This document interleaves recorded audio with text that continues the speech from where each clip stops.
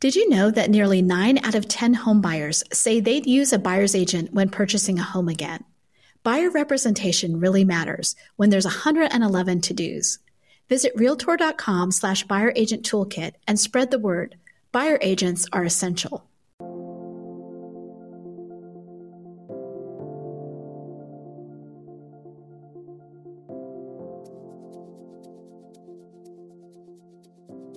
Welcome to the Real Trending Podcast, where your host, Steve Murray, founder of Real Trends Consulting and a senior advisor to Housing Wire, offers insight and analysis on 3 trending real estate issues. Steve's 30-plus years in the industry allows him to give you a deeper understanding of today's real estate business happenings. Hi, this is Steve Murray, senior advisor to Real Trends. Today I'd like to cover earnings for the publicly held national real estate companies from 2020.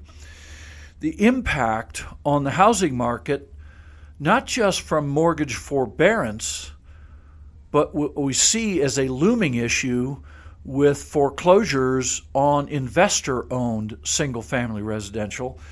And lastly, this inventory problem that we're dealing with. So the earnings wrap up. If you look at the companies like Keller Williams, they're not publicly held, but they do release their results. You've got Redfin, Realogy, Remax, Zillow, and eXp. So how did these guys all do? Well, in terms of Redfin, for example, their closed transactions and their gross revenue from brokerage were both up at faster rates than the national rates were.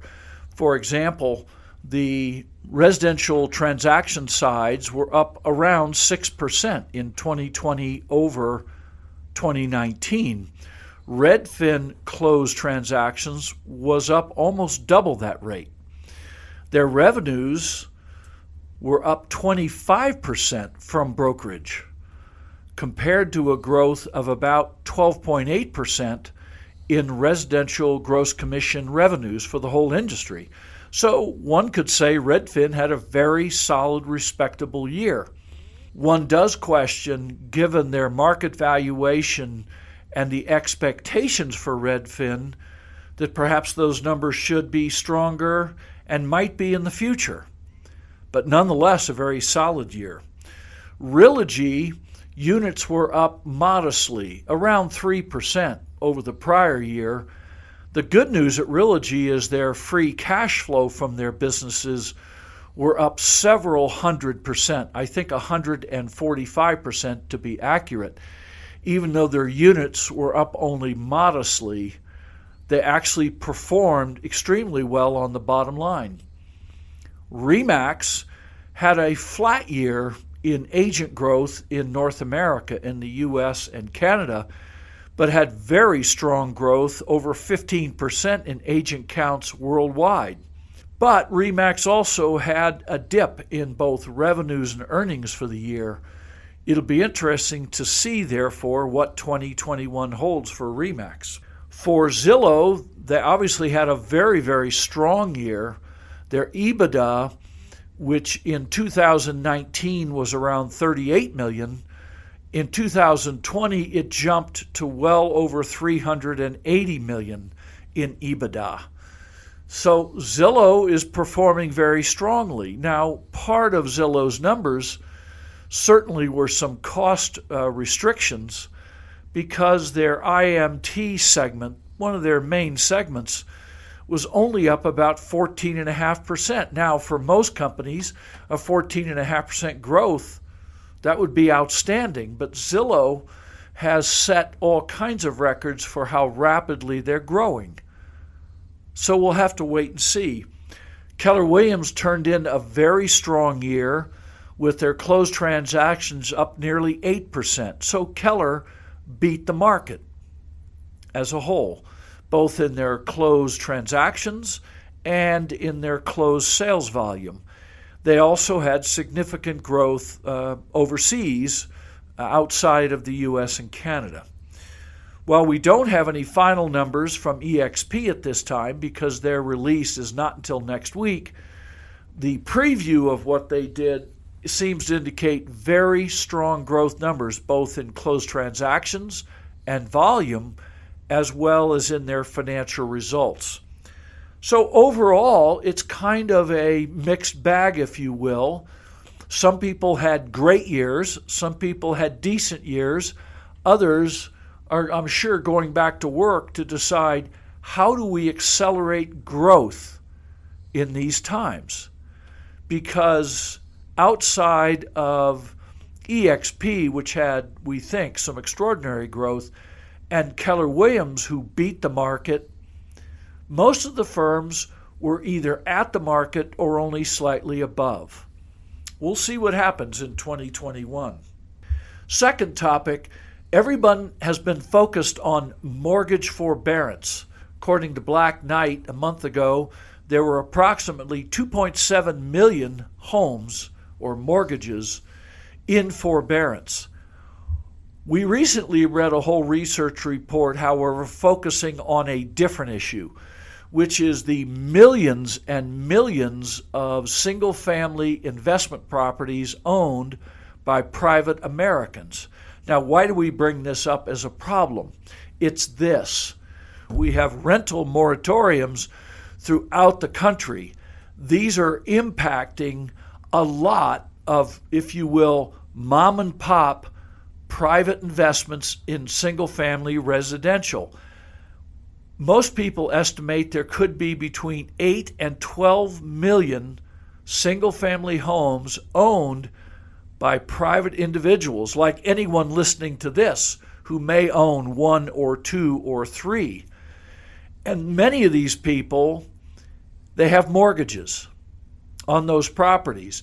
It is unknown how many of them have filed for forbearance on their own mortgages, and it's not precisely known how many of them specifically have been impacted by rental moratoriums, but they're in the millions according to most reports we've read.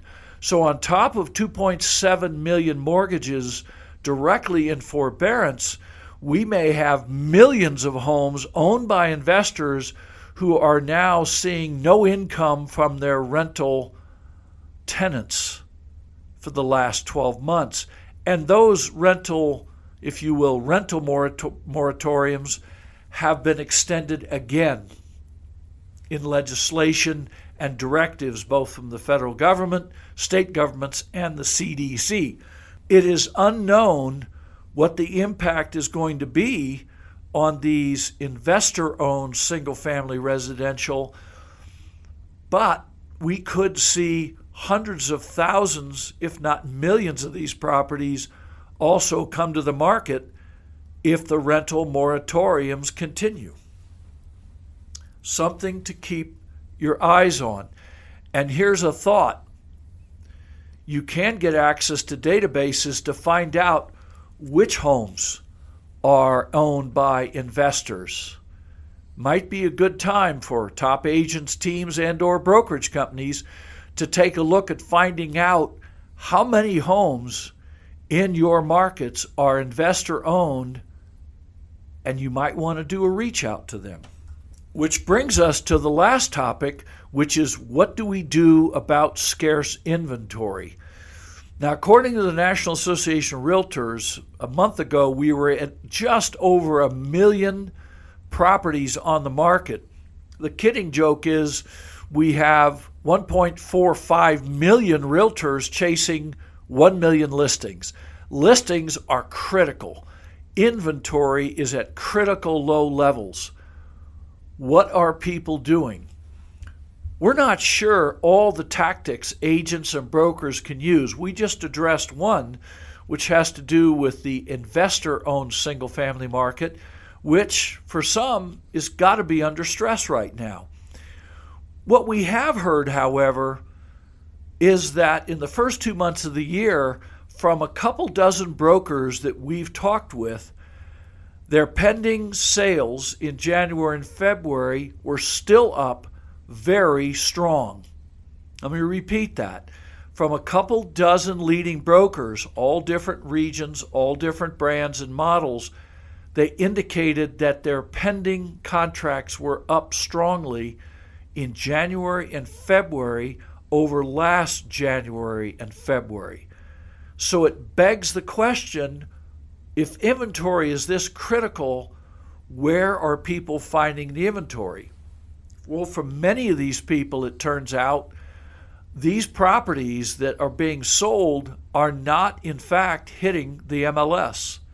They are getting bought up before they ever hit the MLS.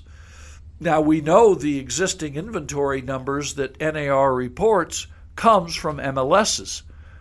But if they're not hitting the MLS, then that number may not be accurately representing how many homes are actually coming on the market.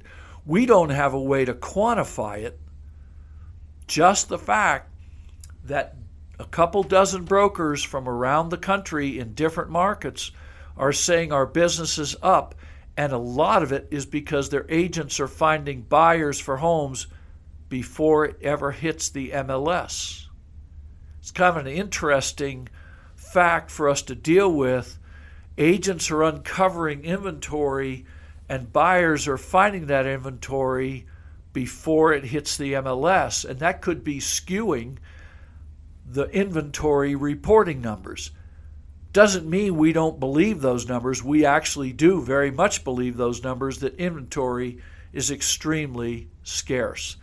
One other tactic that we're hearing about is people are accessing financial service companies like NOC, who can help with bridge loans to encourage sellers to sell because they can immediately secure a home they want, so they don't have to worry about that if I put my home on the market, that I won't be able to find what I need to buy.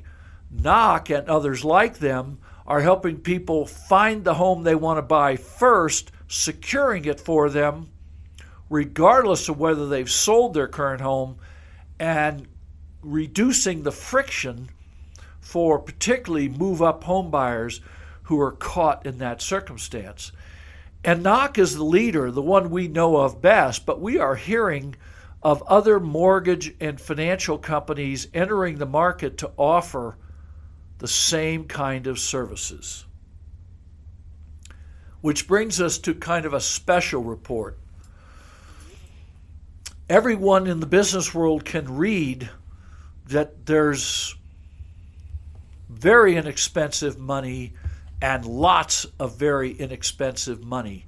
We saw a report in the Wall Street Journal last week that national governments borrowed $18 trillion last year and pumped that into their economies. We don't even want to speculate what the total amount of this kind of stimulus has been over the last 5 years, but obviously it's enormous.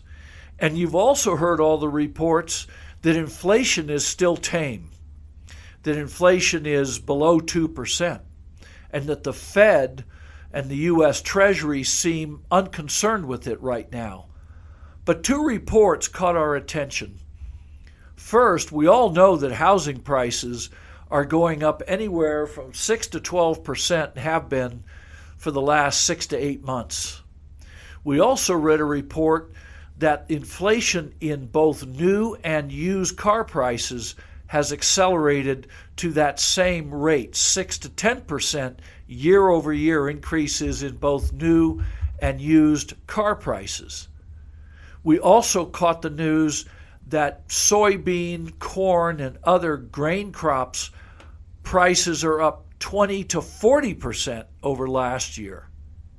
So here's the question. Really, Mr. Powell, there's no inflation with housing going up 6 to 12% and car prices going up 6 to 10% and basic grain prices up 20 to 40%?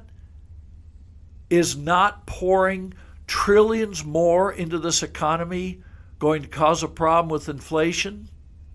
For us old-timers who have been around 40 plus years, we remember times a long time ago when this kind of excess money supply was dumped in the market, inflation ultimately reared its head. This has been Steve Murray for Real Trends.